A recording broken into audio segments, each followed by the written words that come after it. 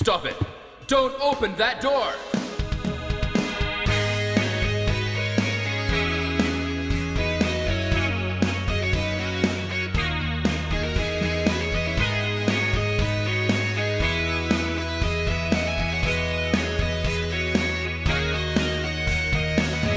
Welcome to another exciting, wonderful, fantastic episode of the Masters of Unlocking podcast. I have it on good authority that this episode is fantastic.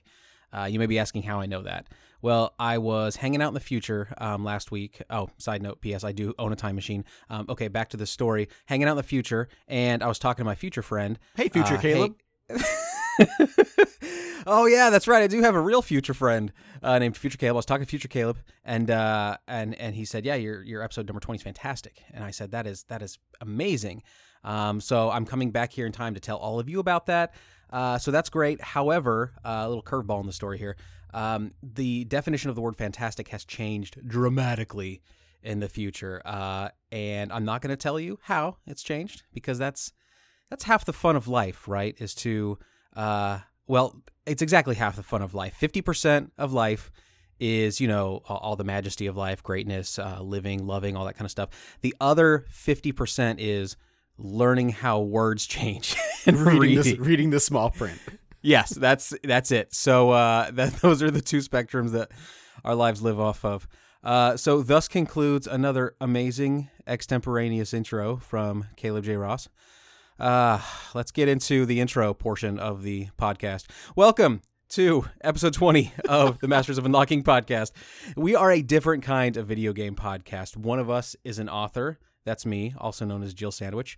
And the other one is a collector and recovering game store owner, also known as Chris's Blood. That's not true. I've already used that joke before, but I think those are really good morning DJ names, Jill Sandwich and Chris's Blood. I am the author and the video game lover. I forgot to mention that I'm also a video game lover. That would probably be more appropriate to my position in this podcast than just being an author.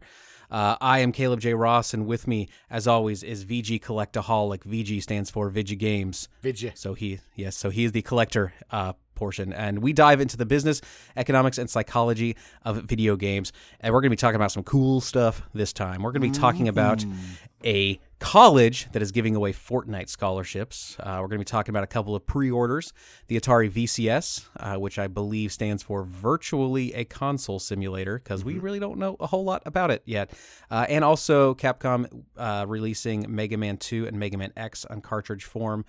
We're going to talk about drugs in games, not the digital pixelated kind, but the actual real drugs hidden inside of video games. We're going to talk about loot boxes being illegal in Belgium. Valve acquires Campo Santo, the developer of Firewatch, and the upcoming, I can't remember the name of the game, but it's upcoming. The experimental game Lost Levels we might talk a little bit about as well if we have time. We'll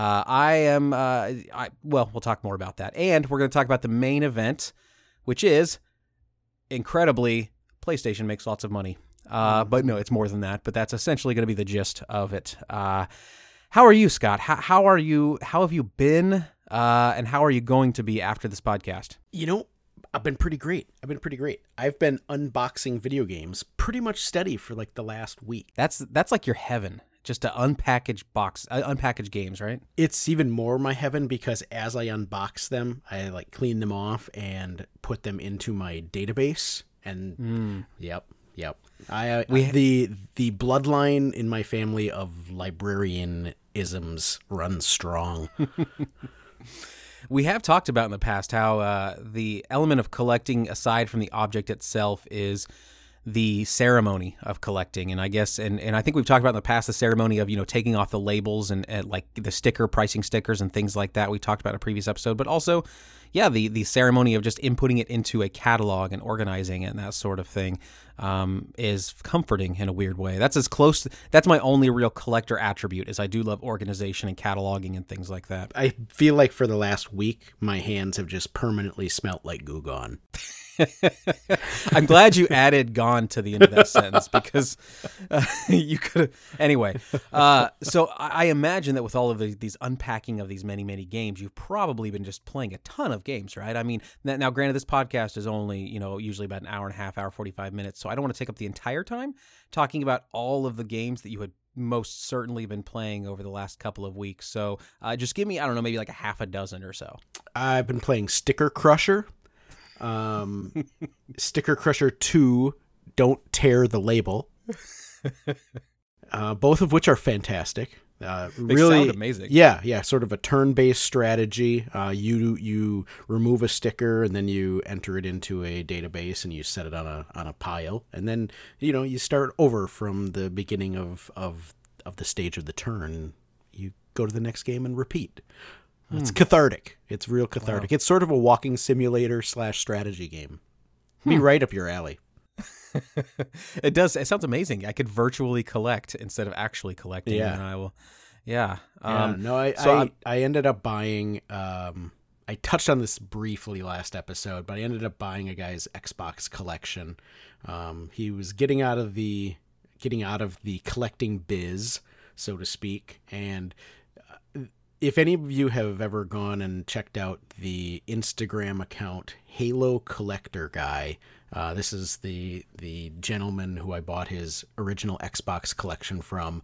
But that's fine. It's a cool collection. It's a lot of Xbox games, a lot of originals, putting me well on my way to completing the set. But what you should really do is go check out his Instagram and check out his Halo collection, which he's also selling off, and he's parting ad off because nobody could afford to buy the whole thing from him, because it's astounding. He's got like every Halo figure ever created. He's got Xbox systems Halo copies that are all signed by the dev teams that are like, he's got developer promos, he's got store promos, he's got demo machines. It's astounding. I don't even know what the value of that collection is, but whatever it is, it's definitely well into the six figures. Just the Halo portion combined. That's crazy. That's crazy. It's astounding. So what's he going to change his Instagram handle to now? Probably Money Counter Guy. Should be it. That's probably that's going to work as a better handle on his Tinder profile too, I would assume. Yeah. Probably. He's swimming in his dough like Scrooge McDuck. No, but he's a great guy. I chatted with him. I found his Instagram via he had posted his collection, his Halo collection, up on eBay actually, and that's how I stumbled across it and went to check out his Instagram page and realized that I'd seen some of it before, because he had it all organized immaculately and displayed very uniquely. And so I had recognized it, and while I was sifting through his Instagram, he mentioned that he was selling off his original Xbox collection as well. So I went ahead and snagged that. Because, I was going for an Xbox set, but I was only there's just under 900 games that were released in North America for the Xbox, just over 900 if you count all of the different Platinum Hits versions and limited editions and things like that. But I only had about 250 or so of them, so I had a long ways to go, and it was clear at Midwest Gaming Classic that Xbox was picking up steam. A lot of people were looking for it, scouring it, as most people sort of projected with the backward compatibility, right, on the Xbox One being pretty popular, and they were releasing a new wave of compatible games. And so when I got a chance to really jumpstart the collection at a just rock bottom price, I couldn't beat it. Couldn't avoid it. Right. So that can't be the only thing you've picked up recently, right? And I know we usually in these podcasts, just for new listeners, have a collector's tips section here. But Scott did not provide that. I'm calling you out, Scott. I've been too busy putting into effect the tips from the last two episodes on sticker and marker removal, and was too caught up in that to be bothered to try and put together collector's tips episode. You practice 3. what you preach. I do. Can't argue with that. So certainly you've probably picked up something other than a bunch of Xbox games. Is that probably accurate? It is accurate. I mentioned a couple episodes back that I was in a little bit of a lull, but if Midwest Gaming Classic did anything for me, it really jump-started my purchasing again. I didn't buy a whole lot over the last few months, but since Midwest Gaming Classic, I've really been... Just 700 Xbox games. I just want to interrupt you there, but go ahead. Yeah, just those. But I also made I carved a big chunk out of one of my 2018 gaming goals. So several episodes back toward the beginning of the year, Caleb and I both laid out our 2018 gaming goals. And one of my goals was to complete several sets this year. I think they were mostly older sets, mostly retro stuff. It was like the Intellivision and the Odyssey 2, which I crossed that one off the list earlier this year. So that's one goal down.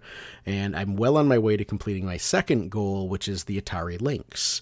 I've got a modded Atari Lynx with the McWill replacement screen in it. It's gorgeous that way.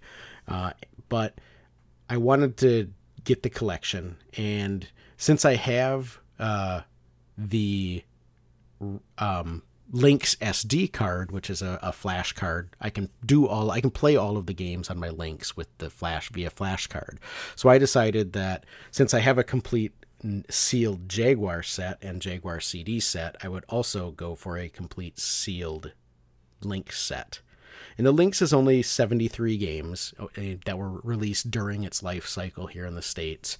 So it's not a giant set, and a lot of games can still be found sealed because the Lynx didn't sell all that well. So there's a lot of new old stock lying around.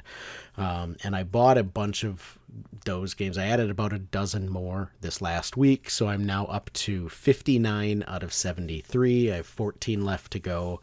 A couple of them are pretty rare and tough to find, so it'll be a challenge to try to complete this, even if it doesn't seem so by the 59 out of 73 progress.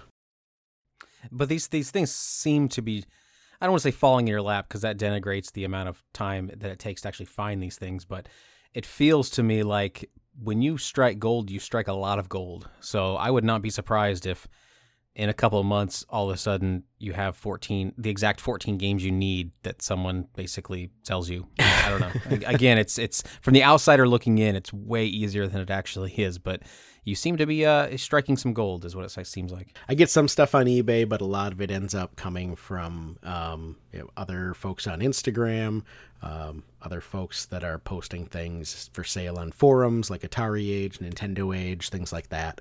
So there's definitely you have to do some legwork, and I do most of my shopping online, so I do a lot of digital legwork, so to speak. Because nice. legwork, physical legwork, that sounds exhausting. Oh, don't even mention that. Gross. Icky. Yeah. Yeah. Very cool. Very cool. Yeah. What about you? I know you're not buying games, but I think something recently came out that's not really a game, so I might give you a pass. Thank you. Give you a pass. Thank you. Speaking of legwork and actually doing things, I did jump into the Labo thing. So I was very much into Nintendo Labo from the very first article I read about it in January or whenever it was announced. It's just one of those things that just seemed really, really interesting to me. And I won't even play the card that it's because I have 2 kids and I want to buy it for the kids. I would have bought it for myself. It's just a very cool thing. I'm loving the hell out of it. I bought the Variety Pack, which is a pack of about 6 or so, I think, different constructions that you can build out of cardboard and the Nintendo Switch. And it's it's cool. It feels to me like the obvious comparison would be it's Lego, but with cardboard. But I'd go further than that because Lego doesn't really do a good job of necessarily explaining or trying to teach anything. It's really just follow these instructions to build this cool thing, and there you go. There's been other Lego type things like your Connects, I think they're called, and other types of systems like that where they do verge a little bit more in the like actual engineering realm and try to teach kids, pulley systems and things like that. But then Switch is the natural evolution of that. Our Nintendo Labo is the natural evolution of that, where it does teach you a lot about what's going on. It doesn't necessarily teach you the electronics that are going on within the Switch. That would be a little bit advanced, but it does teach you. It forces you to sort of think creatively if you want to build your own things. There's dedicated spots in the software that show you in real time how the system is working when you use it. So if you're playing the piano, there's a cardboard piano that you can build. There's a part in the Switch where you can, basically look at an X-ray of the piano, and as you press buttons, it'll show you what's firing and what's triggering various things. And then there's a section that I haven't dived too much into, but I definitely plan on to maybe this weekend with my kids, and that's the garage, or the secret lab they call it, where you can start really creating some of your own things with Nintendo Labo, and online there's a lot of really cool videos about different creations and stuff that people are doing. But give this thing a couple of years, and I think we'll see some just incredibly complicated, crazy things that are being built with this. I made a video about it called 1 Week with Labo on my channel at youtube.com/Caleb J. Ross. And that kind of outlines a lot of the things that I took from it, and a lot of things that I really like about it. One of the things, since I am here co-hosting with a collector, that I will say is Nintendo Labo is definitely not for collectors. It kind of does two things that I know would make you cry, Scott, and that is, one, to enjoy the thing, you have to destroy the thing. Like that's part of it. You kind of have to destroy it. There is no keeping it in box. There's no enjoyment to even be had by keeping it in box. Now, I know that seems weird because video games by their nature are not things that you could really keep in box and enjoy, and enjoy the actual game. But at least with video games, you can sort of see that collection thing, and you have a lot of them, and it's just aesthetically pleasing. There's not a whole lot of that with Labo, so you kind of have to open it to get any sort of enjoyment. And as soon as you open it, you're then told to basically tear it apart and destroy it. The other reason why it's definitely worth staying away for collectors is that the destroying is folding of cardboard. And I know that it was so weird to me, even as a non-collector. The first time that I folded a piece of the cardboard, there was a part of me that like physically hurt, because I was like, this goes against everything I'm not supposed to do this. And it was weird. Like I even hesitated to firmly crease even after it was folded once. It was just such a strange thing. But, maybe for collectors out there who are trying to rid themselves of their addiction to collecting, they could buy Labo and sort of get all these folds out, and realize like how cathartic it could possibly be to crease cardboard, and possibly that could break someone of the addiction. I don't know. Civilized society needs rules, Caleb J. Ross. Oh man, I don't like rules. I don't like Nintendo introducing all this chaos and anarchy. That's what I don't like. I'm not having it. It's very strange, and the end result is also much too large to really display. It's what are you gonna do with it after you play with it? So Labo's not Labo or Labo. Did we decide on how this thing needs to be pronounced? I say Labo because it's laboratory. That's kind of laboratory on Labo. Then wouldn't you say Labo? Laboratory, Wouldn't Labo. you? Yeah, maybe you would. So it's Labo, or Labo. That one sounds completely wrong. Let's not use that one. I'm sure with the build-it-yourself garage set, someone out there will find a way to turn cardboard into a fleshlight. I'm pretty sure that's going to happen. So. That probably happened first, frankly. You're right. The actual selling of this Nintendo Labo is just a clever ploy to get people acclimated to the idea, so that Nintendo can start selling sex toys in a year from now. Yeah, well, porn usually drives technological advancement and adoption. Is instrumental in the VHS beating Betamax. It was instrumental in DVD, instrumental in Blu-ray, instrumental in vibration-proof batteries. Is that really a thing? I know. Not that I'm aware of. What? Okay, all right. So now, tell me more about this Labo, because I haven't been paying attention to it at all for all of the reasons you just said. But one thing that stuck out in my mind that I was not aware of was you were talking about how it's not restrictive to just you're building the widget that the package you bought is designed to build. So I guess in my mind, I envisioned it as more of a like a paper craft sort of thing where you punch out the cardboard and it tells you put slot A into tab B, or I guess you put tabs into slots, don't you? Yeah. You do. Yes, See, I don't fold or cut cardboard at all. I don't know how this works. So, so there's a series of instructions to tell you how to build 6 very specific things with very specific end results. In a lot of ways, you can almost think of that as only half of the enjoyment.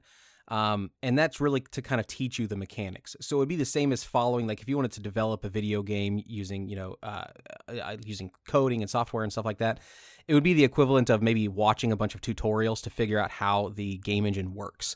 So that's really kind of what you see in the commercials, and that's kind of what's sold to you is the tutorial to figure out how the engine works.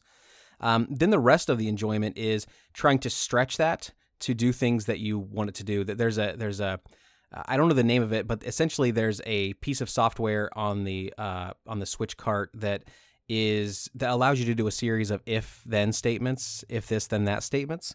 So you can say, if I press this key on the piano, then I want the left Joy-Con to vibrate. Or some of the things that I've seen online, someone made a bank where it's just a cardboard box with a slot in the top, and when you put in a quarter, one side of the switch lights up. If you put in a dime, a different side of the switch lights up.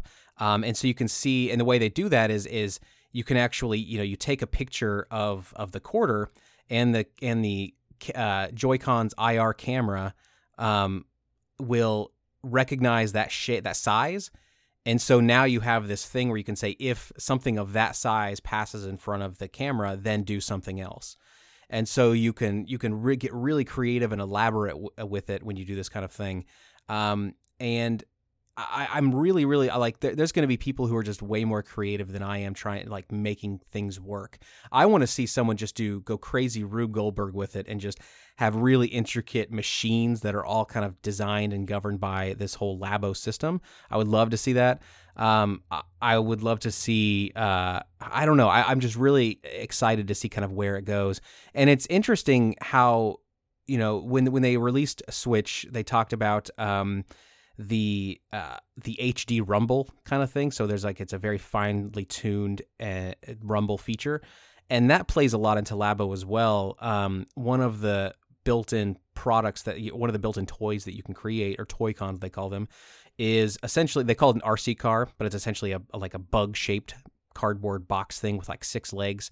You put the 2 Joy-Cons on either side of it, but the way that the Joy-Cons are situated is that one side, let's say the top half of the Joy-Con, is locked in really tightly to the side of this bug, while the bottom half is a little bit more, it's not locked in as tight, so there's a little bit of give there.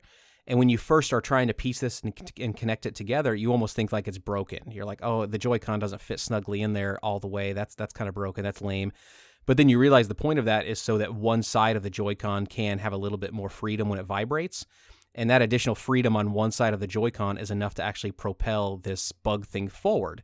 And when you realize that, then you start thinking about all the other things that you might be able to use. That's how you get forward momentum out of something. So you might be able to use that in something else. And again, I'm not creative enough to figure out what that else thing is, but there will be plenty of people who are. And it's just, I don't know, I could go on and on and on about it. And it's just very, very, very cool.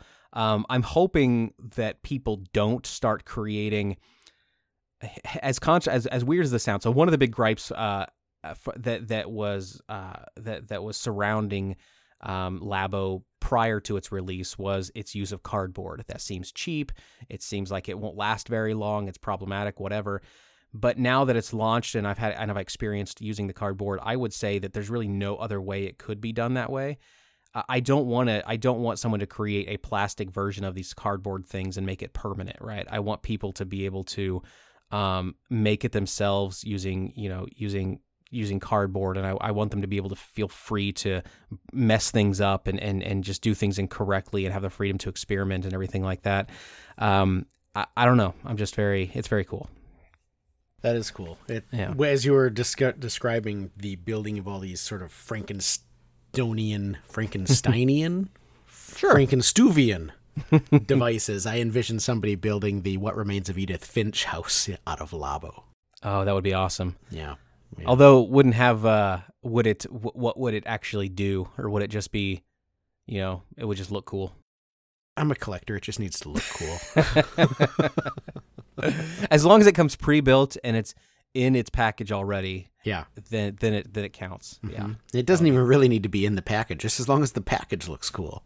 There you go. That's maybe the box is maybe like they should use Labo to actually create the packaging for games. That way you can kind of enjoy both of them. Deep. That'd be fun. That'd be fun. Well, what do you say we move on to some of our current events? Let's do it. Ooh, I would love to. I'll let you start off since this first article is one you came up with, and then I will quickly interrupt and give my thoughts. How about that? Sounds like a plan. That almost sounds like we've done that before. I do that, I think, every time.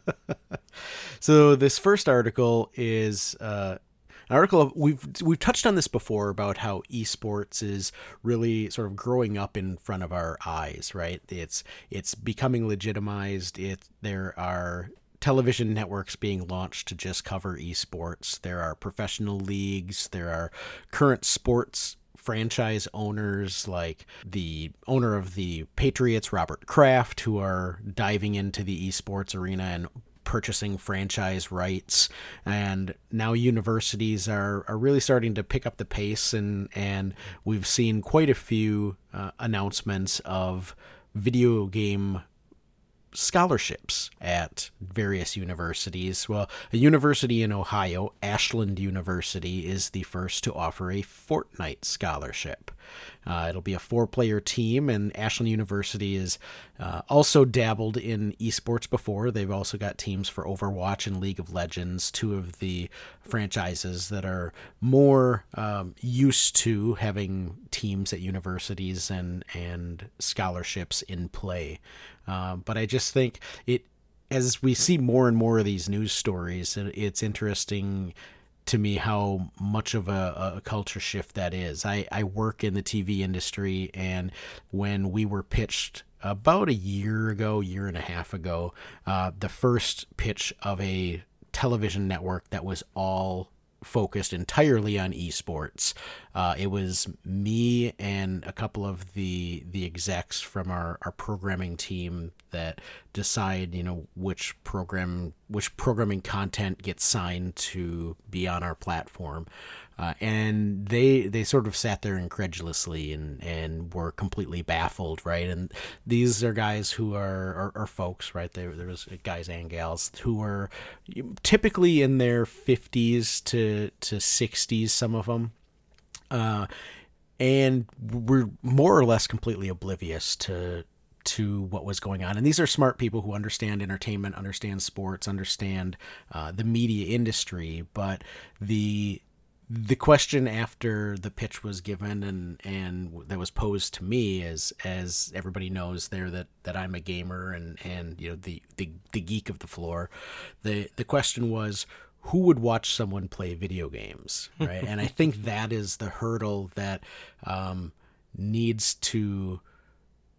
people to get over in order, especially older generations, in order for esports to really become ubiquitous, rather than just aging the older generation out. And I wonder how much traction it can get with that generation who are parents and grandparents now, right? If their children are growing up playing esports in school, right? There's a startup called Play Versus, which has just launched to organize esports in high schools. It's pairing with the NFHS, which is basically the high school version of the NCAA. It's the National Federation of High Schools, I believe. And they're bringing esports into the high school scene. So I'm wondering if you're going to get parents, traction with parents, because they get exposed to it and exposed to video games as more than just the thing that Johnny does down in the basement. I think that probably is going to be it. I was watching a series on, I believe it's the Vice channel on YouTube. Maybe there's a series called Waypoint. It might be its own channel. I'm not really sure, but it talked about different sort of gaming cultures and everything. And one of them was I believe Street Fighter 2 or Street Fighter, not 2, Street Fighter, whatever number they're at now, esports tournament that was really, really big. And there was one kid there whose mother was, in sort of the behind the scenes interviewee type things. She kind of said she doesn't really get it. She doesn't really understand it. But she went because this was apparently the furthest this guy had gotten in the tournaments. And so he had her come along, and she was ecstatic, crazy in the crowd, like cheering him on, was like, she was doing what a mother would do to support her child, even if she didn't understand it. But I could also sense that it wasn't just her cheering for the child. She actually got into the game and into the whole environment and everything. And so it probably will be introducing parents to that side of it that's going to be helpful.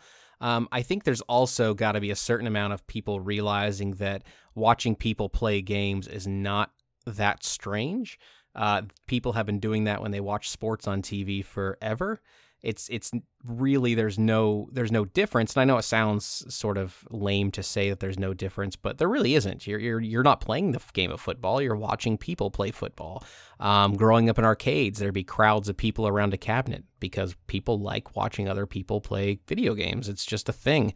Not everyone wants to actually endure the stress associated with a video game, but they still want to be there to enjoy the sort of euphoria that comes along with it and the adrenaline that comes along with it. They want the adrenaline without the stress.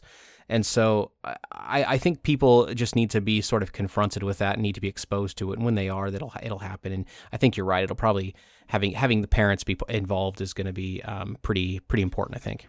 Yeah, I think there's something that is entertaining about watching anyone who is a master of their craft. Mm-hmm. It doesn't have to be a traditional sport. It doesn't have to be the Olympics. It doesn't have to be esports.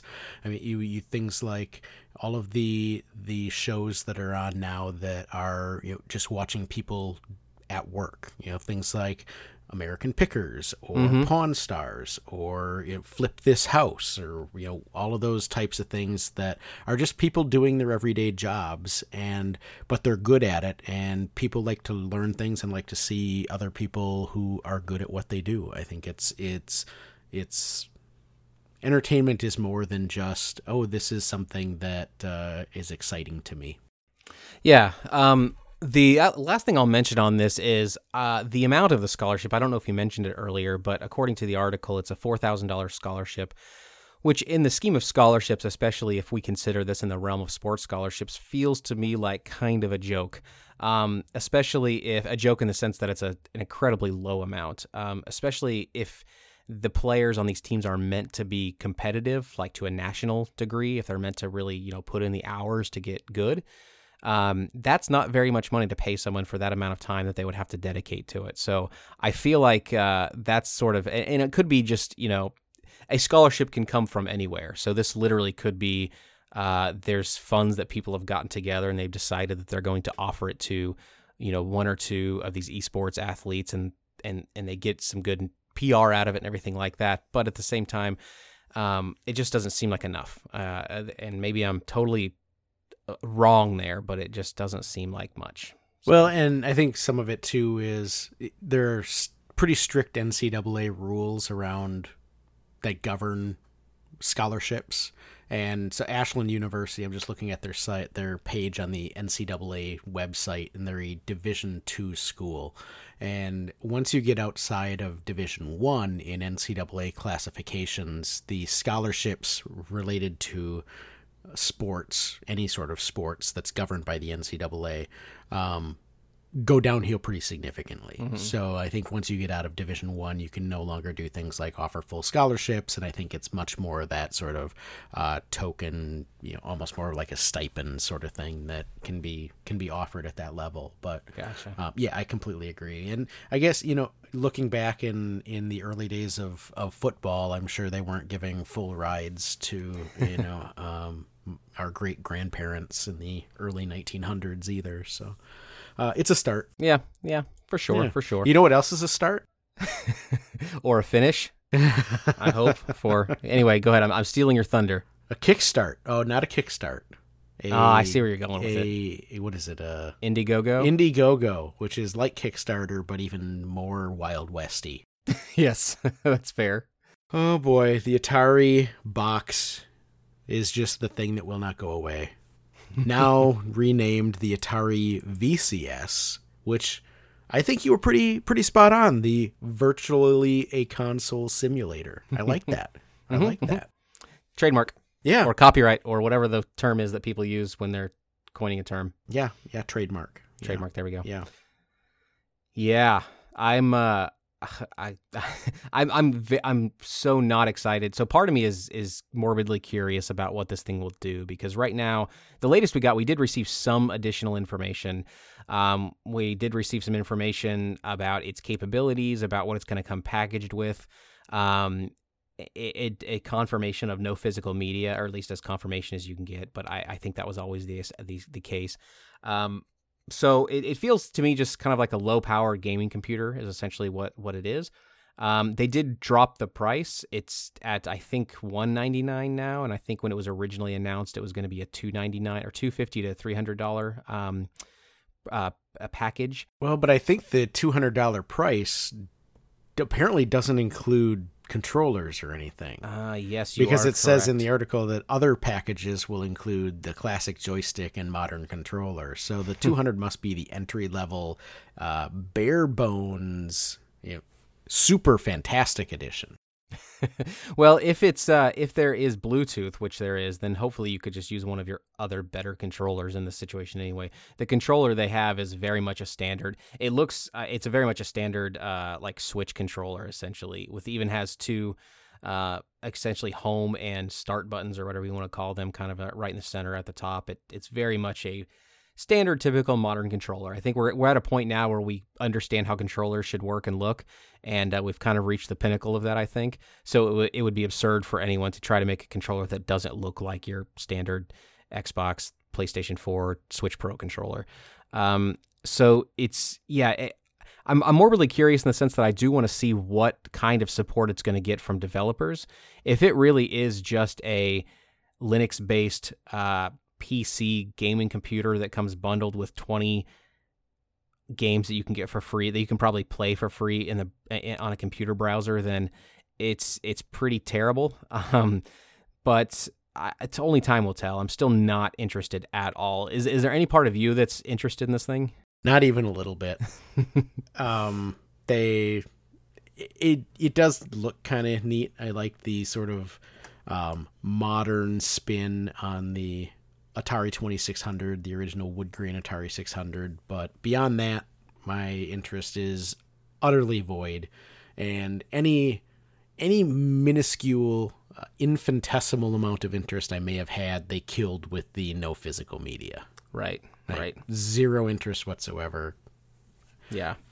I just think I keep going back to the article that I think it was in the Register from a month ago or so, where they had gone to, I think it was GDC, and the Atari Box folks had sent like their marketing rep to GDC, and they weren't even really part of GDC. They were in like the Motel 8 across the street, and were debuting I think this was the first time people could actually see it, get hands-on with it, and hands-on with it not in the effect that it worked, but hands-on with the physical thing and the joysticks.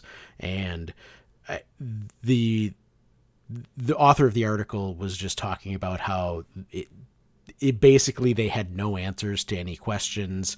The controller there, the Atari joystick that they had, was effectively just a generic USB controller that they had for like effect. And the actual controller that you see in that picture on the article at Engadget was more or less just a shell and a concept, and they had no idea how it was going to work. And the entire article in the Register was just talking over and over about how this thing it looked like an utter failure right out of the gate. Even their marketing guy basically had no clue what what he was doing. God, that's insane. Yeah. I think the biggest miss they have here, other than just it existing, is the fact that it doesn't play physical Atari carts. There's not really in fact, I can only think of one clone system on the market that plays 2600 carts. Hyperkin had a Retron. I don't know if it was fully released, to be honest. The Retron 77. I don't know that it actually ever got released yet. But if it has, that would be, to my mind, the only clone console on the market to play old Atari games. And that would have been something that could have actually struck my interest a little bit, is if it was able to play physical carts, physical Atari carts, and upscale those. Not that you necessarily need HD resolution for blocks on a screen, but it would have been nice to have, and that's probably a big miss. That'd be nice if they and it couldn't cost a lot. Production wise to add that in there. It's such, I don't know. It seems crazy. People always say, hey, well, why do you need Atari games in 4K, right? Or 1080p or upscaled or whatever. But really, having an output that's in the same native resolution as your display, it streamlines, it minimizes the lag. And it minimizes the reliance, your picture's reliance on whatever crappy upscaler is in your TV, especially if you have a more moderately priced TV or a budget TV, because those TVs, they're going to put all of the technology that they can into the screen itself, and as little, they're going to cut corners in all the other areas, whether it's the speakers or the processing power or the upscaler that are in it. And as you degrade those devices within the TV, it's going to, anytime it has to rely on those and actually upscale anything, it's going to not only deteriorate the picture that you're getting, but it's going to introduce more and more lag and more processing lag. So while it's cool to have the stuff that's in native resolution, not for any reason related to the resolution of the game, but actually to really the playability and limiting the introduction of display lag. That was a very nice way of schooling me, Scott. I appreciate the way you approach that. It makes me feel as though you care about my feelings, and thank you. Yeah, I do. So if you Michael Artz, the guy who was in that article, their chief operating officer, I don't want to hold back and school, because it's hilarious how they trolled him in this article. I'm going to quote the article here because it's great. They say Mike doesn't know lots of things about the Atari VCS, standing for Atari Video Computer System, which is odd because he's the exec in charge of it. But for those things he doesn't know, he makes up for it with all of the things he does know, none of which he can tell us about. Here we go. Launch date? Can't say. Interface? Can't tell you. Hardware manufacturer? Can't tell you. Games developer partners? We're talking to that. Target market? We can't say. What? Those are all of the things that you need to have a product. That paragraph, if you can't answer those things, you don't have a product. Oh, that's awesome. It's crazy because they're alienating Atari fans and they're not getting new fans. They would do much better using the Atari name and going 100% just nostalgia and creating an Atari clone system. They would just a 2600 clone system. They'd be doing so much better just to do that. But then again, I'm not on their marketing team. Frankly, they would be doing better if they were partnering with Real Doll at this point. That's a good question. If you had $400, would you buy one Inside Collector's Edition or two Atari VCSs? I would probably buy the Inside Collector's Edition. At least that's an amorphous blob, that it is actually intended to not do anything, whereas this one is supposed to do something and probably won't. Excuse me. That was a laugh cough. But that's not the only pre-order out there that is confusing and weird and crazy. Tell me about this other one. Oh boy. It feels like we just talked about this the last time Capcom and IM8-bit got in bed together and made delicious, beautiful, reproductive crap. Oh, that's great. Mega Man. I will say this. So just for anybody who is out of the loop, I Am 8-Bit and Capcom are continuing their partnership before they released a limited edition Street Fighter II cartridge that sold out. They produced 5,500 of them, and they sold out before launch. They sold for $100 plus I think $30 shipping, something crazy like that. Now this is a game that you can buy the actual game complete in box for like $12, right?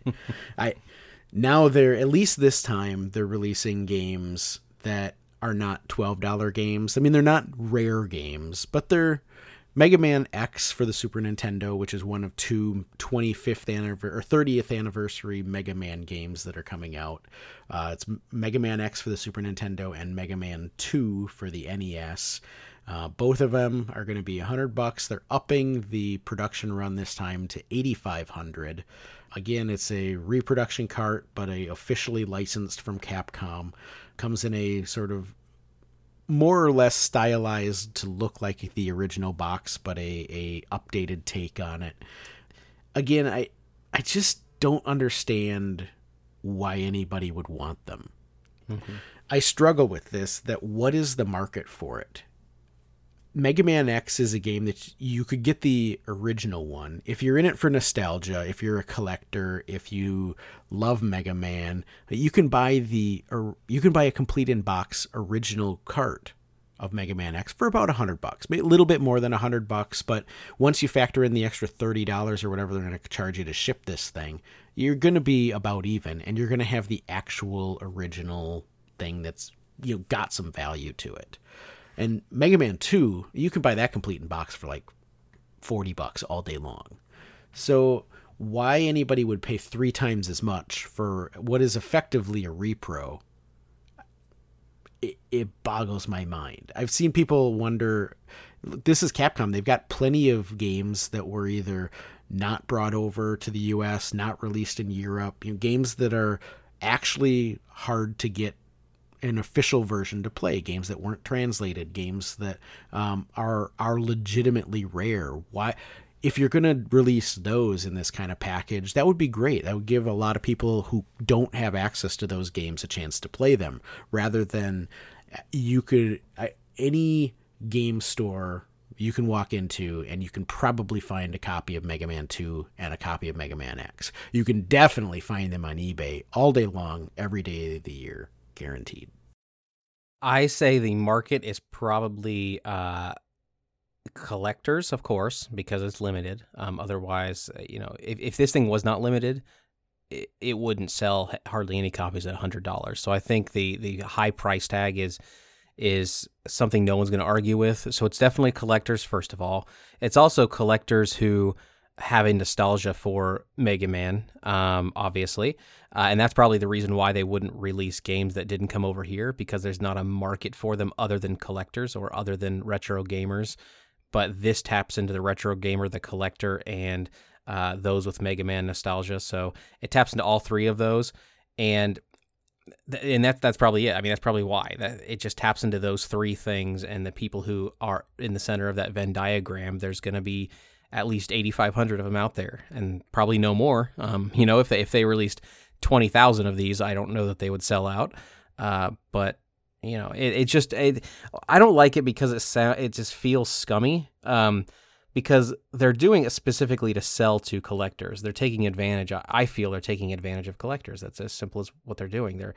And I think it's different than other companies that do the same thing. Limited Run Games, for example, they are also selling directly to a collector market, but they also don't charge $100 per game, you know, for something and they're also offering something unique. You can't get those games that Limited Run Games sells in physical editions. This game you can, and on top of that, this isn't even an actually like.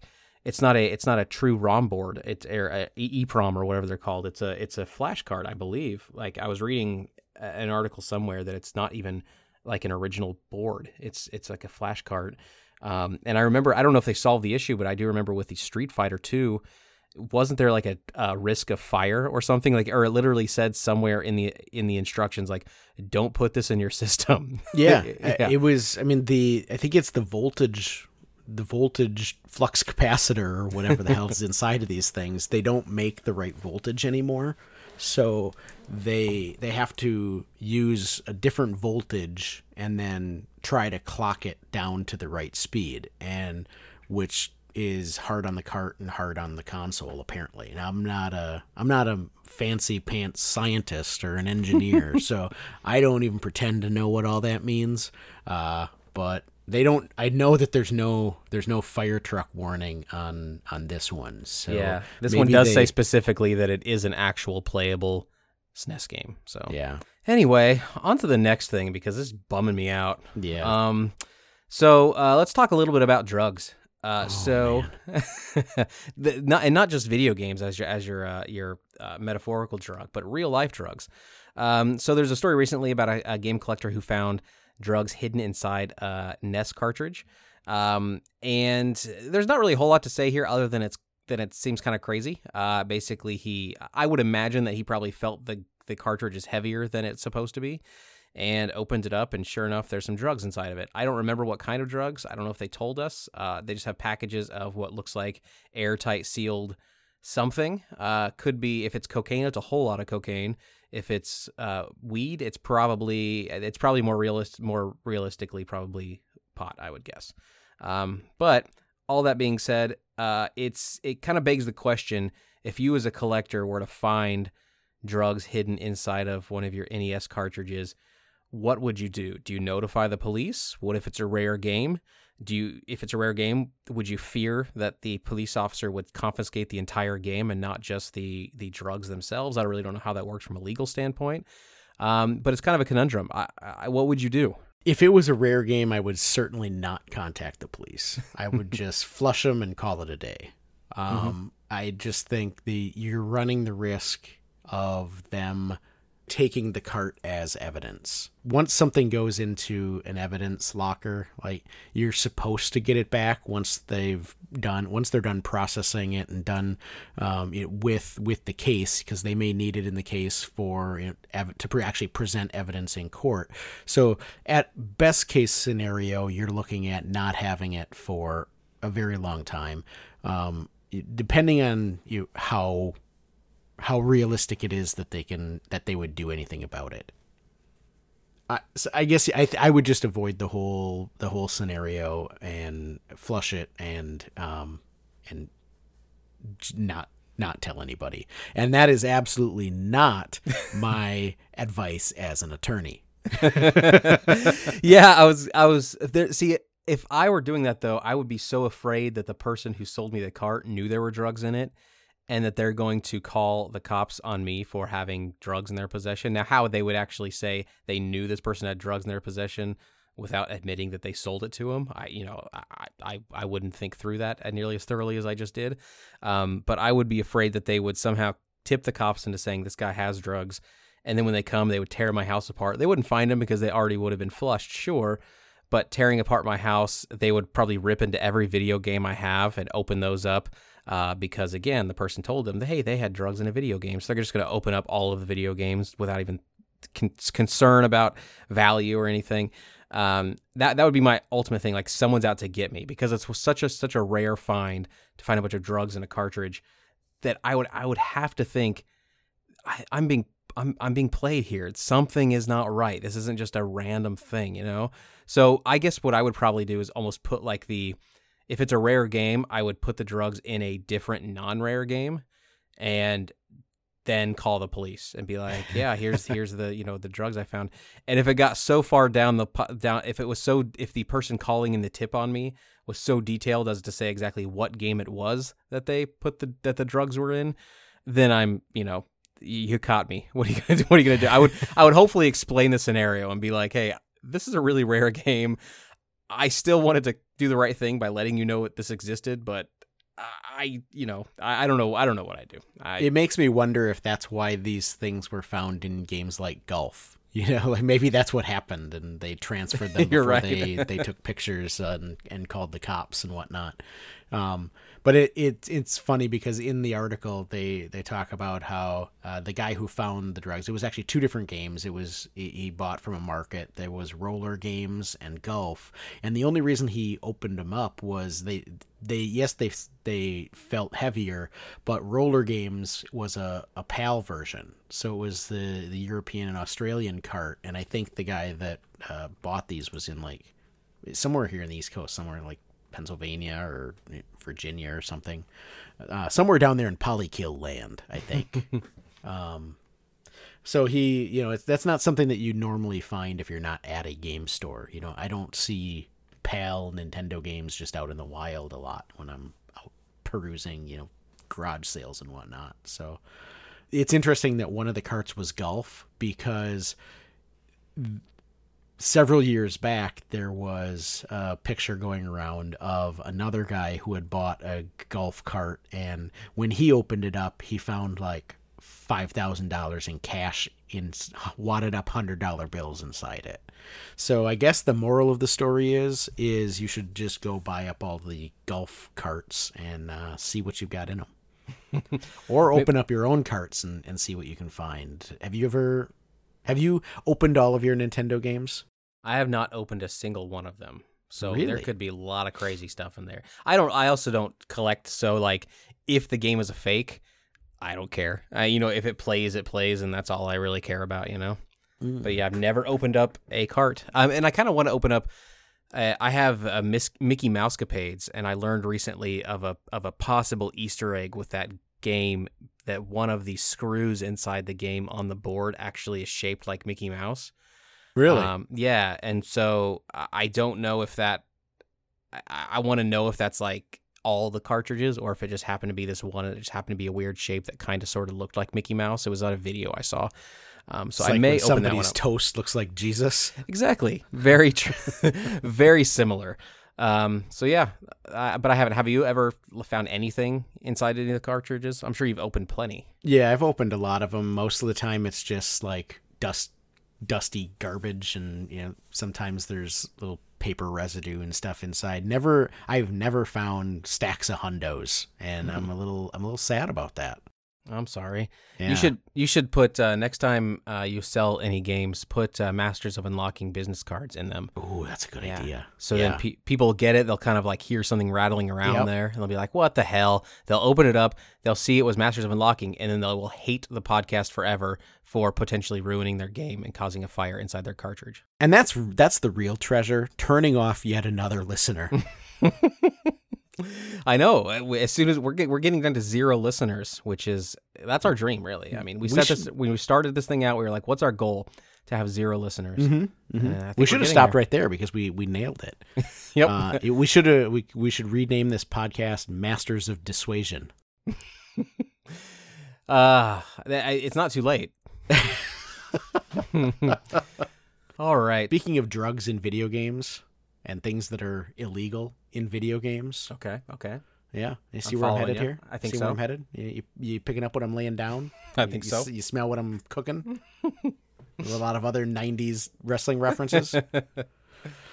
Belgium, another country added to the list of the growing list of countries now, growing to 2, I believe, who have deemed loot boxes to be gambling and illegal in their country. Good on you, Belgium. Is what I say. I don't care if it's gambling. I just don't want it in gaming. Keep the waffles, Belgium. Yep. Ditch the loot boxes. Unless they're filled with waffles. Oh yeah. I mean, if I had loot boxes showing up at my door that were filled with Belgian waffles, oh my god. Well, I think you've pointed on the inherent problem with loot boxes, because there is no physical thing at all. So you would be getting digital waffles, and I don't know if that's very beneficial. And some boxes wouldn't have waffles. They would be like digital earwax flavored jelly beans. Equally as good. I think we can all agree, yes? Yeah. But one of the things that I thought was interesting about the Belgian law is that it's not just a fine. The publishers have to remove the loot boxes from their games, or they face fines and jail time. So it's actually a criminal offense and not just a slap on the wrist and a fine. So they've deemed FIFA 18, Overwatch, and Counter-Strike global offenses, specifically, all of them are in violation. So it'll be interesting to see how they react. Battlefront 2, the Star Wars Battlefront 2, likely would have also been on that list had EA not pleaded mea culpa and preemptively pulled it before the Belgian legislature had to decide on it. It's interesting. I wonder how they'll even enforce something like that. I mean, they wouldn't print unique packages or print unique discs for those particular markets or have unique downloads for those particular markets. I doubt.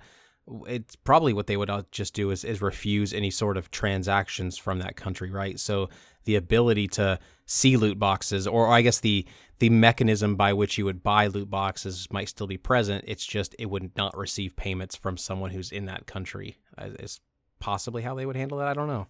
Well, and it's not just Belgium. The Netherlands have also came down and ruled that loot boxes are gambling, and they actually set a June deadline for removals. So that's coming up here in a month. So something will have to happen shortly. I'm sure we'll hear about it. It's interesting though that even within the UK, it's not all the countries in the UK are not coming down on the same side. In the EU, the UK ruled that loot boxes are not gambling. So. And along with New Zealand, which obviously is not in the EU, although it would be a nice satellite country. I'd sure like to visit New Zealand, like our friend Dean Lasagna just did. Oh, man, did he? I didn't know. He did for like a month. Man, that dude travels like no other. I'm so jelly, so jelly. You went to the GameCon. I mean, that's pretty far. Mm-hmm. And tropical, just like New Zealand. Yeah. Although it's not, I don't know, I think it's tropical all the time, but Milwaukee is certainly not tropical all the time. Man. So speaking of tropical, let's see, tropical hot weather. What's hot? Fire. Firewatch. Firewatch is a game developed by Campo Santo, who was recently acquired by Valve, or is in the process of being acquired by Valve. So that's kind of our next story. In case you couldn't tell, that was a transition. That was a well done transition. You walked the tightrope of just masterful podcasting right there. Thank you. Well Thank done. you. So this is actually, I think, a story you posted here to talk through, but I guess I'm just going to hijack it. So Valve is acquiring Campo Santo, the developers of Firewatch. Firewatch was a very fun walking simulator game, won a lot of awards. This was the first game from Campo Santo, I believe. And yeah, got notoriety, a lot of awards, great game. And so the sort of implication here is a couple of things. Does this kill the indie vibe of Campo Santo? And does this mean no more console ports of their games? These great questions are ones that were provided by our own Scott. I just stole them from him. Yeah, well, I knew you mentioned Firewatch and Campo Santo on previous episodes and how much you enjoyed the game. And so I just sort of wanted to get your take on this. This isn't like a real business topic, although it's a business subject matter. I just wanted to kind of hear your thoughts on it. Yeah, so I don't think it will hurt their indie cred. I think we're getting to a point where indie games, the term indie, it doesn't always mean it carries a certain amount of weight. Sure, generally I don't know. I it's guess, almost more of a genre at this point, isn't it? Like a theme.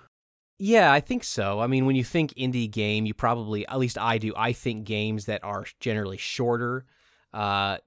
Generally a little bit more willing to take risks, and generally have sort of more of an emotive type message. And those are all three things that I really like. I just really like short. I like creative. I like emotion in the game. I like narrative. So I really like those things. So when I see an indie game, that's generally kind of what I feel. And so I will kind of err toward that. I feel like Valve it's been a while since Valve has developed any games of note, I should say. And so I don't know if the development environment of Valve is still the same as it was back during the Half-Life days. So, it's still the Half-Life days. They're working on Half-Life 3. yeah, of course. It's coming. It's coming. It's, definitely gonna right, come. it's just down the road. Sure. Yeah, They'll probably get Campo Santo to build it. They'll probably change in the Valley of Gods, the forthcoming Campo Santo game, to just Half-Life 3. That's probably it. Half-Life 3. Hashtag Valley of Gods. Yes, I think so. But so I don't think, considering that if the development environment has changed, it's really anyone's guess as to what this will do to Campo Santo. My guess is it won't really change them too much. I feel like, and this I really have no basis for this feeling, but I feel like Valve would be the kind of studio to let developers do what they do well, with not a ton of oversight or a ton of direction or telling them to go in certain directions. I mean, you don't. Campo Santo is only known for Firewatch. You don't buy the developer who's only known for Firewatch and want them to create the next Halo game. Like, you buy them because that's what they did. Now, if Campo Santo had hundreds of games under their belt and Firewatch just happened to be the one that people really liked or the one that I really liked, then I could see that maybe Valve would buy them and tell them to do something else. But that's the only thing they do. Why would you buy Campo Santo unless you wanted them to do more of something like that? So I don't think that'll change necessarily the direction. I don't think it'll change anything about them. My only fear, and it's a fear that you kind of alluded to in our notes here that I wasn't really even thinking about, is does this mean that future Campo Santo games will not be on consoles and will only be on PC or in Steam, I guess more appropriately, and possibly. And if that is the case, there's a very good chance I won't be playing any of their games. Not that I'm anti-PC, I just don't have a great computer, and I don't anticipate investing in any sort of gaming computer anytime soon. So yeah, I unfortunately probably will not get to play those games. I might have to settle for just watching playthroughs on YouTube and things like that. But also, to be fair, In the Valley of Gods doesn't really interest me. In fact, when I saw it, I think it was E3 when it was announced, or at least when I first saw the trailer, I was a little bit bummed out because it felt too gimmicky. It's people hanging out in tombs. We've had people raiding tombs before. That's been an actual game. And there's a photography mechanic, which doesn't really interest me at all.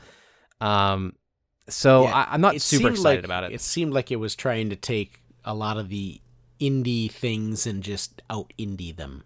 Yeah. It was sort of the feeling I got in watching the In the Valley of the Gods trailer. Now, I'm a big ancient history buff. I'm a big Egypt buff, and the trailer did zero for me. So yeah, and part of it too is that Firewatch, as great a game as it was, there wasn't a whole lot of surprise to it. I mean, the ending, some people weren't happy about the ending, but it wasn't like a super surprising ending. And there's not a lot. They didn't do a lot with the medium. They didn't change the medium in a lot of ways. They just had a really strong narrative and a really cool looking game.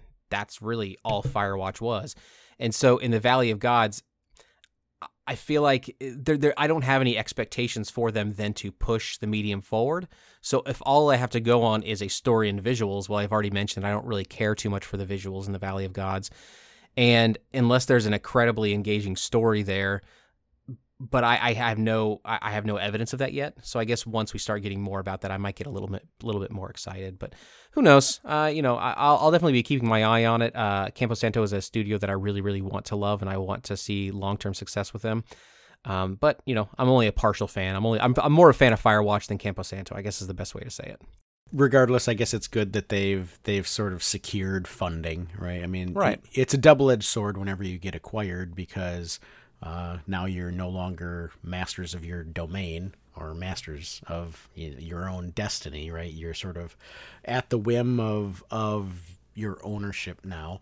But the other side of it is now you've got guaranteed cash support, right? And you've got the wallets of Valve behind your creative endeavors, and so hopefully it's good for Campo Santo. Hopefully, I think it's always, everybody wants to have more options. I would be sad if it ends up meaning that their games are now Steam exclusives or PC exclusives.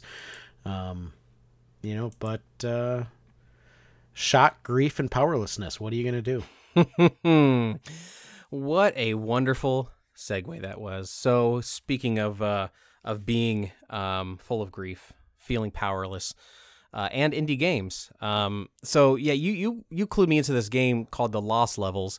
And in these notes here, you kind of wanted me to, I guess, just kind of talk about it, because I guess what I'll do is I'll kind of talk a little bit about what the game is, and maybe by proxy that'll kind of illuminate maybe why you thought of me with this game. It's an experimental game. It's an indie experimental game. Very almost less a game and just more sort of a small experience in which you play as a character going through a series of 10-second long levels. The entire game takes 3 to 4 minutes to complete. I actually played it earlier this afternoon just to get a good feel for it. But it's a single developer who kind of wanted to gamify his life immediately following the death of his brother, I believe it was, in a bombing. Was it the Boston bombing? No, it was a bombing at Manchester Arena last year. Yes, yep. And the developer's name is Dan Hett. Dan Hett. Thank you. So yeah, and it is kind of it's the type of game I really like. So it's a little bit of history of me. I've always been really into sort of these micro creative experiments. Back in the day of like Newgrounds and Flash animation and stuff like that, I was really into like just short Flash animation cartoons. I was really into Salad Fingers before people knew what it was. All this weird kind of stuff. I just really, really like the idea that you can express yourself in ways that aren't necessarily just words on paper. A lot of times people think of journaling and of expressing yourself as just words on paper, but why are words the only thing that's allowed to bring about emotion and to elicit feeling? And so I love when people use other things to do that. Sometimes it can come across very hokey, sometimes it can be successful, but the point is that people are trying to express something or describe something without really being able. They're using the medium they're comfortable with in order to describe something.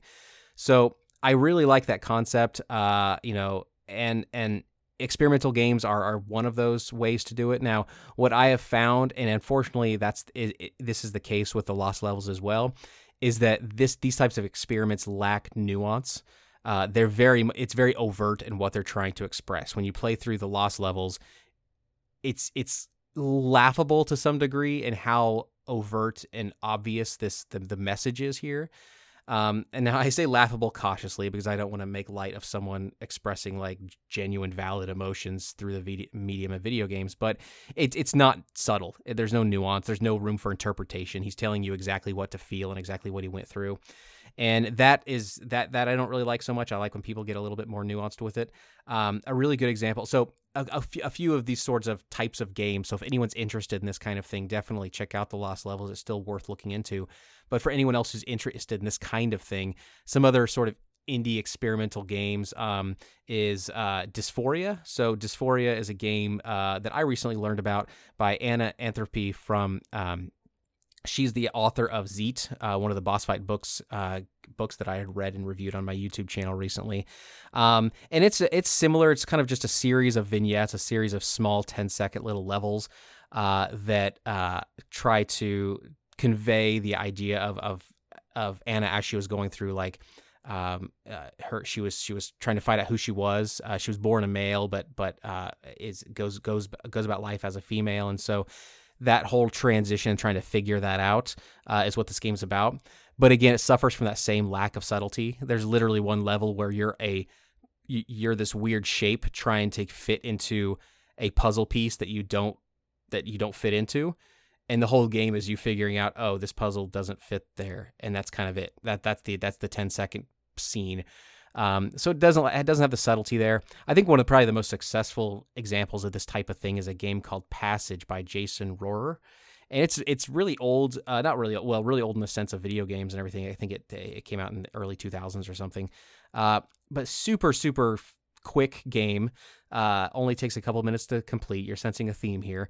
But this one was really cool because it's I'll try to describe it, but at the same time, the whole purpose of using the video game as a medium to describe a scene that you can't, or describe a feeling that you can't text is, that's the point of using a video game medium. So describing it's going to be very, very difficult, but it uses mechanics and everything in a cool way. It's essentially a long, narrow viewport.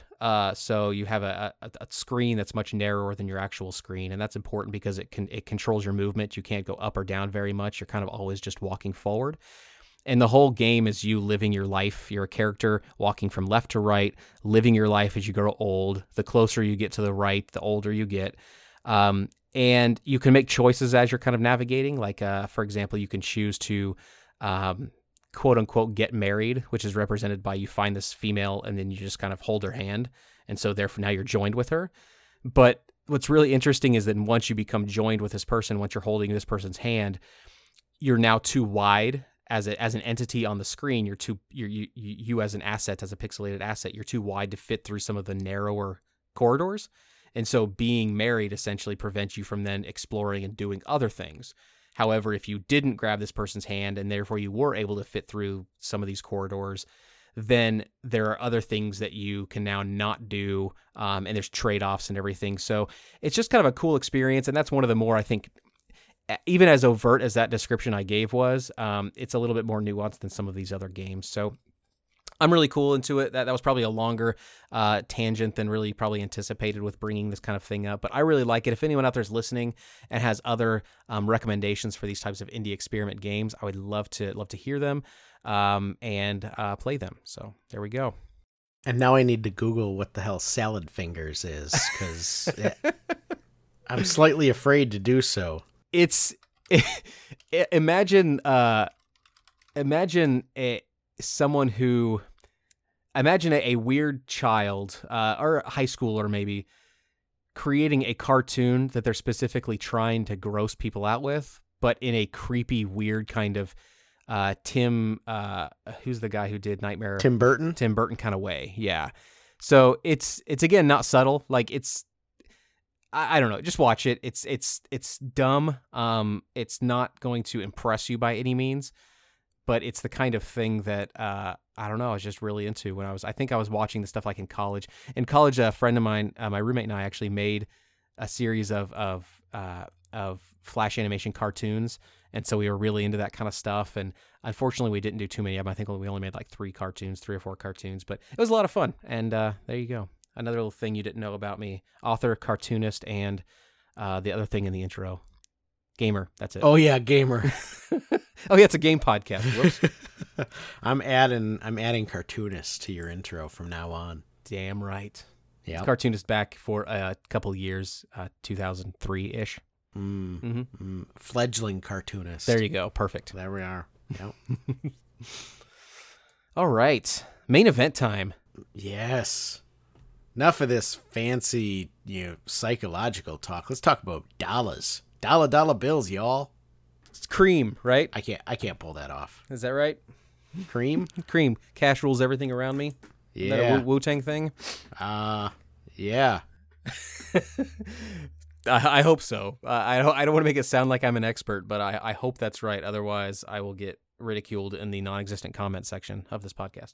I'm going to take your word for it. I know it's not a Metallica thing.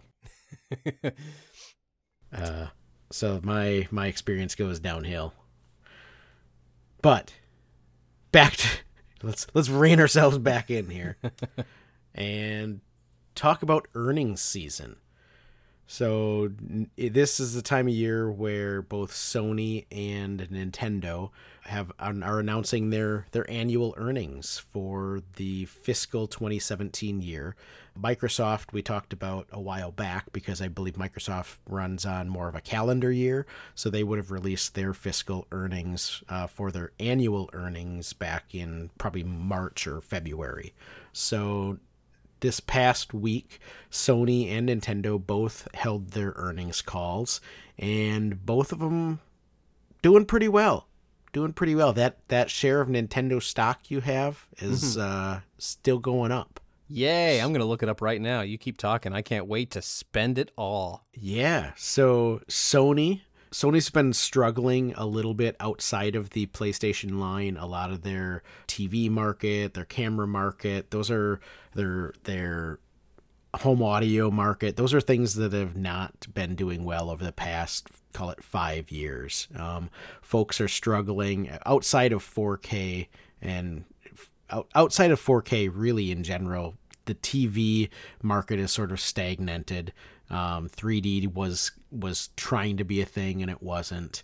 And cameras, now everybody's got a camera in their pocket that rivals most cameras that you would buy, unless you get into the real enthusiast stuff. So PlayStation has really been the saving grace for Sony, and the PlayStation line continues to outproduce every other segment in Sony. The PlayStation gaming segment for Sony profited $1.6 billion last year, the most of any segment at the company. In fact, it was over twice as much as their home entertainment and sound division. So that's the televisions, it's the sound bars, speakers, AV equipment, the whole deal. That was less than 800 million. So PlayStation is absolutely crushing it. And year over year versus 2016, the PlayStation division profit, now this isn't even revenue, profit increased over almost 50%. It was $1.1 billion in 2016 and increased to $1.6 billion in 2017. And that's important to note because it wasn't like a year a new console was released, right? A lot of times you see a spike, which we'll talk about with Nintendo next, where a company releases a new hardware property and that spikes revenue and profits. But this is 2017 was the fifth year in the PlayStation 4's life cycle. And I think a lot of this was driven by, especially since it's profit, a lot of the hardware isn't sold at a huge profit. A lot of it is either breaking even or just a minor profit per unit. But a lot of this is being driven by first-party exclusives, things like Horizon Zero Dawn, Uncharted, what was the new Uncharted? Lost Levels or Lost Legacy, maybe, or something like that? Yeah, that's it. And Nier, there's just been a banner year for Sony. I think next year, 2018, so this year, I think is looking solid as well. You've got God of War, which is going gangbusters right now. It's just became the fastest selling PlayStation exclusive ever. Not fastest selling PlayStation 4 exclusive, fastest selling game that PlayStation has ever had in their brand as an exclusive. It sold over 3 million copies in launch weekend, which is astounding. It's crazy. Yeah. And this year there's still more stuff down the pipeline that's people are excited about from that have been announced, things like Spider-Man or Detroit. So it'll be interesting to see if they are able to maintain such a robust pace like 1.6 billion in 2018. I tend to think that you're not going to see as much. I think hardware sales will start to slow a little bit as a lot of the PlayStation 5 rumors that we talked about last episode continue to heat up. A lot of that will temper people getting into buying things like PlayStation 4 Pros and PlayStation VRs and things like that as more rumors start to trickle out about PlayStation 5. I think it'll be a banner software year. Yeah, but with new console discussions, generally comes some sort of decrease or some sort of price reduction to the consumer on existing consoles, right? Or are you saying that the rumors themselves are enough to possibly quell speculation, or enough to quell new purchases, and really pricing decreases on current gen systems don't happen until there's confirmation of a release or there's confirmed, release dates for the new console? I mean, I think you've already started to see the price decreases. PlayStation VR just took a $100 price decrease a month ago or so, and you've seen the decreases on the base PlayStation 4, as the PlayStation 4 Pro came out. But I think as we start talking about what the next actual generation is, if we're even still in this generational mindset, we discussed that last episode a little bit, I think people just knowing that the PlayStation 5 is on the horizon, a lot of times is enough to take a segment of people who may be weighing PlayStation 4 out of the market. If they don't have one already, they may just be waiting for the price drop when PlayStation 5 comes out. If you are an Xbox One guy, or if you are a Nintendo fan tried and true, and you are thinking, well, maybe I'll get a PlayStation, knowing that PlayStation 5 is maybe a year out, you start thinking, well, I'm definitely going to get a deal on a PlayStation 4 once that PlayStation 5 drops. I think the other silver lining to look at this is it seems like there's a thread for single-player story-heavy campaigns, and not just the existence of them, but really, really, really good ones, which as a fan of single-player story campaigns, I'm excited by that. Maybe I'm just seeing what I want to see in this, but it feels like a common thread, right? Yeah, I love it. I mean, like you, I don't play online. If I'm going to play multiplayer, I want it to be local, couch co-op, couch multiplayer, that sort of thing, where it's local and you can have some friends over, have some beers and have a good time. Yeah, just looking at the list of games we just talked about: Horizon Zero Dawn, Uncharted, Nier, God of War, Spider-Man, Detroit, all of those are single-player story-heavy campaigns. It's almost like Sony is actively trying to make their first party library almost like the anti-Xbox, right? I think you look at a lot of the cross-platform games, and it's the stuff that's your big AAA titles that's all got the multiplayer, it's all got the loot boxes, it's all the stuff from EA, it's all the stuff from Ubisoft, it's all the stuff from Activision, right? And you look at the exclusives for the Xbox line, and it's been this way now for really 3 generations. You look at the exclusives for the Xbox line, and they make no bones about being the multiplayer platform. Their exclusives are things like Halo and Gears of War and Sea of Thieves and all of the Forza. A lot of the games that is just, it's driving at multiplayer play, and that's stuff that already exists in a lot of the third-party market, which is really why I've been a PlayStation first gamer by and large. PlayStation for the last 3 console generations has been my primary console, just because of the breadth of the library that's available that I just don't see on Xbox. And that's not to say that I'm anti-Xbox. I know I make a lot of jokes on it, but I just bought like 800 Xbox games. Yeah. So that seems very pro Xbox. Yeah. But going back into the numbers a little bit, in 2017, Sony, we talked about how not only is the software is really driving a lot of the banner year for Sony, but it was also hardware. They came out with PlayStation. It was really the first full year that PlayStation 4 Pro was out, the first full year that PlayStation VR was out, and they sold 19 million more PlayStation 4 consoles in 2017. It's the 5th year of the console's life cycle, and it's now in its life cycle has now sold 76 million units, and it's about to pass PlayStation 3. It's astounding that in the 5th year of a console's life, it can sell almost 20 million units. We talk about how in the first year of Nintendo Switch, as we sort of transition into Nintendo's earning releases here, which obviously everybody knows Nintendo's crushed it this year. The Switch has been a massive, massive success. And ironically enough, Nintendo's profit for their 2017 fiscal year was also $1.6 billion. So they are right there neck and neck with Sony's PlayStation division. And Nintendo, we talk about how it's so fast selling and they've sold so many Switches. Well, now the Switch, their fiscal year sort of lines up with the timeline of the Switch's release. Their fiscal year runs from March 1st from the end of March to March 1st the next year. So that's why their fiscal year announcements are just coming out now. It's not a calendar year. So it's pretty much congruent with the life cycle of the Switch so far. And in that 1 year of the Switch, Nintendo sold just under 18 million of them in the first year. So, I mean, you look at that and you compare it to the 19 million PlayStation 4s that were sold in 2017, and it really kind of puts that in perspective that Sony is still going strong. That's crazy.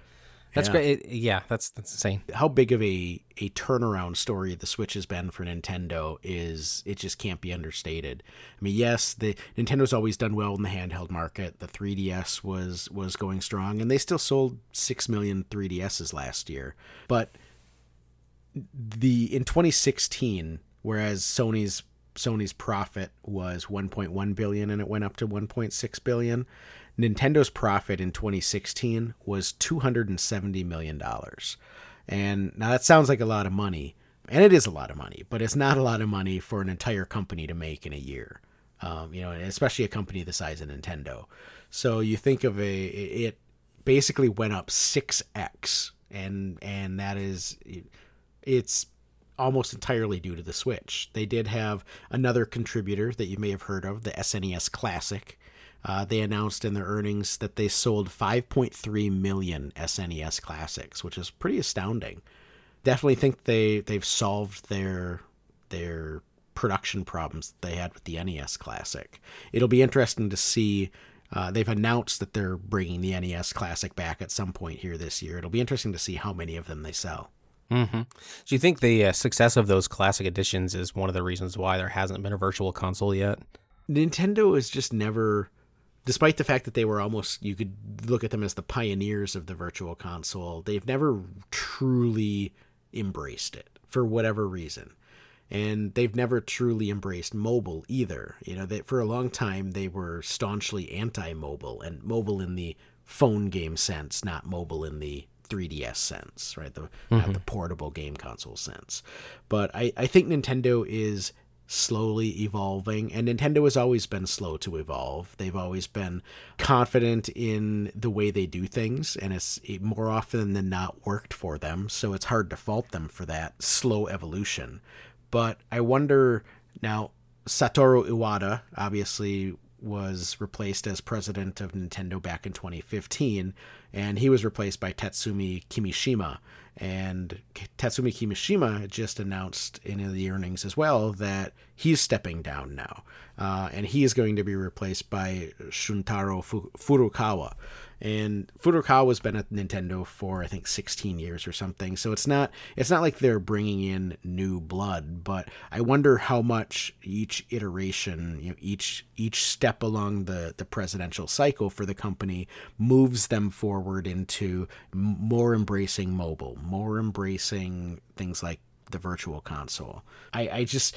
I don't think that this will go through an entire cycle here without the Switch having a true virtual console. Yeah, and I remember I read something from Kimishima. When he took over from Iwata, it was meant to be temporary to begin with, and so I think temporary to us, to me, means a few months, maybe a couple of years, but this is 3 years on or so.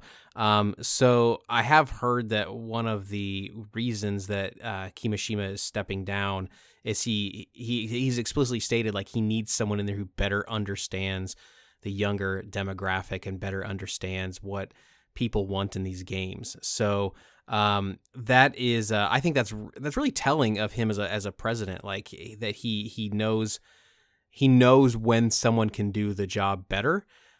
So I would imagine that all of your stipulation or all of your guesses about virtual consoles and maybe even more of a mobile focus will probably end up coming to fruition. I mean, Furukawa is the first president who actually grew up playing, not grew up, but played Nintendo games in his relative youth. I think he's only like 50, 55 or something like that. He's 45. 45, yeah. So. Yeah, and I misspoke. He actually joined Nintendo in 2012. So he's only been there 6 years now? I can't math.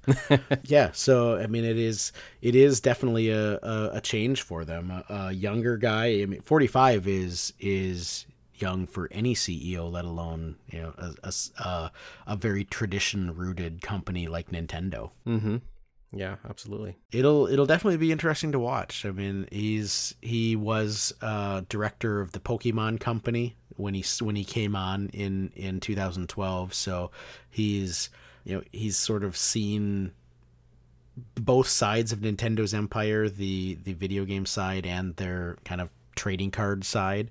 And I tend to think of the trading card side, even though that's really Nintendo's roots, as being almost more in touch with the younger crowd, right? And I don't know how much I think of that is just because when I was running my game stores, the Pokemon kids were always like the 6-year-olds running around, right? So maybe that's just what I have in my mind. All of those Pokemon kids are now like 30, so Yeah, they're not Pokemon kids anymore. That's for sure. They're not. But Nintendo, I mean, they're obviously they're going gangbusters, and they are slowly transitioning and embracing mobile. Mario Kart Tour is still in the works. That's not coming out until 2019, but Nintendo's next mobile game is a big step forward from the stuff where they've dabbled before with things like Super Mario Run and Pokemon Go, which wasn't even really a Nintendo game. But their next game is they're partnering with Cygames, who has made several mobile games before and has a lot of experience in the mobile market, but they're partnering with them to create more of a traditional RPG. It looks almost like a JRPG or a traditional turn-based RPG called Dragalia Lost, and that's coming this summer. So that's actually their next mobile game. As part of the deal, they actually acquired 5% ownership stake in Cygames. So you could definitely think that we'll be seeing more mobile stuff from Nintendo down the road here, and potentially more traditional mobile stuff, which I think is only going to drive that 1.6 billion number even higher, because the mobile market and the freemium style and the microtransactions that are involved in that market are astounding.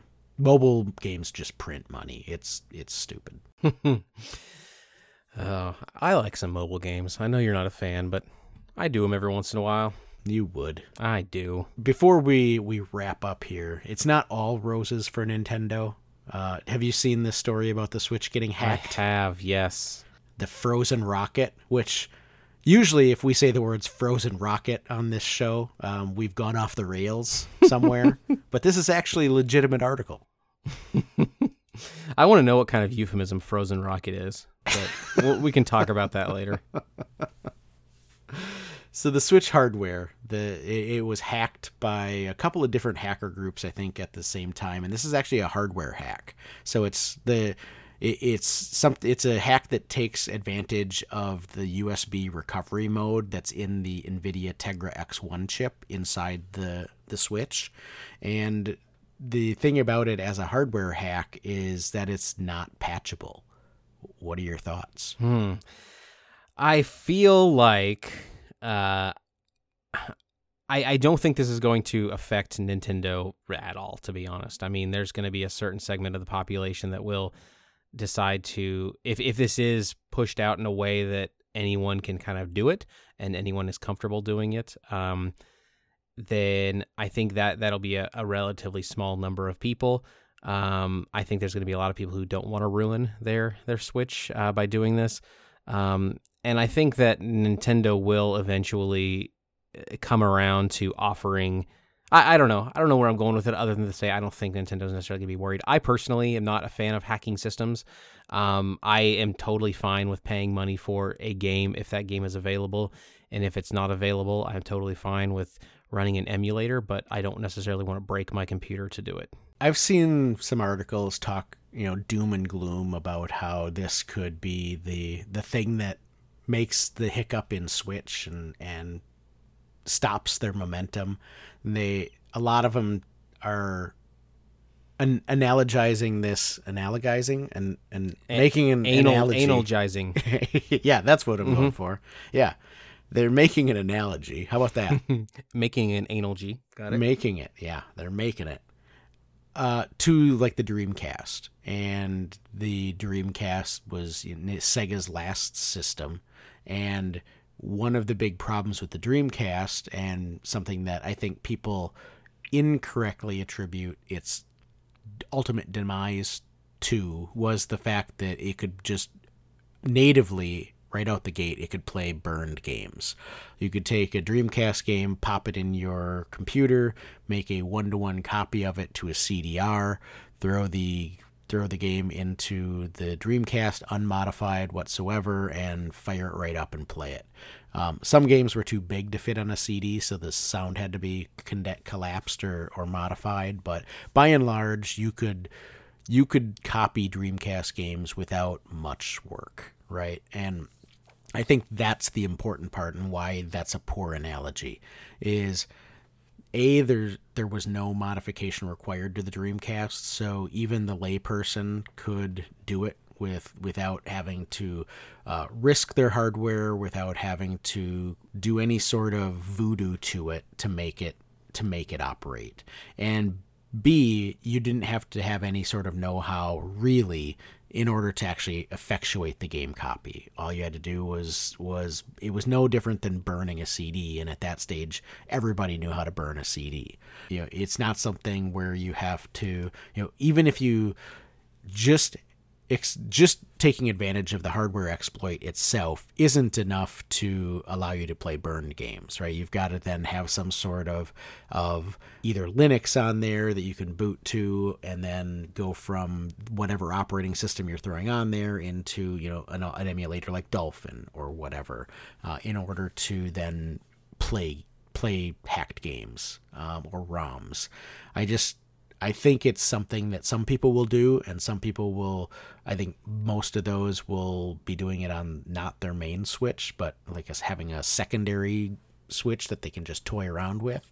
So in that respect, maybe it drives a few more sales for Nintendo, as people are picking up a Switch to play around with to see how this thing works. Because I think that just reading the article about how this exploit works, it seems like it's not entirely without risk. Mm-hmm. But Fail Overflow, who's a hacker or hacker group, I'm not entirely sure if it's just a person or a group, but they've already released a teaser video showing a Switch running the Dolphin GameCube emulator. So, I think something's coming. It'll be kind of cool to see what people do with the capabilities that could be unlocked. I was listening to, I think it was the Retro RGB podcast, and Bob was talking about, it would be cool if someone unlocked the ability to play DS games with it, and you could have the one screen be the gamepad and the other screen be the TV, which might be that would be fun. That would be fun. I don't know. I know my own personal tendencies as a professional lazy person, that even moving my neck to go from one screen to another is way more effort than I want to put into it. Because you got to think, like, the DS works because all you have to move is your eyes. If you also had to move your head every time you wanted to go from, map to map or whatever, it'd get annoying. I'm just, you're probably spot on. You are so right all the time, Caleb J. Ross. When it comes to laziness facts, I absolutely am right all the time. And one other thing I'm right about is that it is goddamn time for this episode to close. That's what I say. Mm-hmm. So it's bedtime. That's right. So thank you all for listening to us. If this is your first episode, please listen to another. Subscribe. If you're not ready to commit to subscribing yet, which you can do by going to mastersofunlocking.com. All of the subscribe links are there, or subscribing directly through whatever podcast reader, podcatcher that you're listening to this through right now. If you're not willing to go ahead and commit to subscribing, just listen to another episode. Maybe we'll win you over with that one. In the meantime, though, we do definitely love it when you guys talk with us online about things. If you have comments about anything we've talked about, if you have answers to any of the questions we've thrown out there, I know I asked a couple of things, recommendations for experimental indie games, go ahead and send those to us online. I myself am everywhere at Caleb J. Ross. That's the letter J. That's at Twitter. That's my website, calebjross.com. Facebook, YouTube. YouTube is probably where I'm most active, so definitely send me a comment. You can find Scott at VG Collectaholic pretty much anywhere. Twitter, Facebook, website, VGCollectaholic.com, Instagram, VGCollectaholic. He has lots of really cool pictures of his crazy huge collections there. I definitely recommend you check those out. You can also find him, I just said Instagram. You can also find Masters of Unlocking on Instagram as well. And I think that caught them all in MOU podcast on Twitter for Masters of Unlocking. You can find us collectively there, and you can find us collectively, as I said, at mastersofunlocking.com. If you ever forget where to find us online, just go to mastersofunlocking.com, and all of the links to all of these social medias accounts are there. With that being said, thank you again so much for listening, and I hope you had a good time. Thank you so much.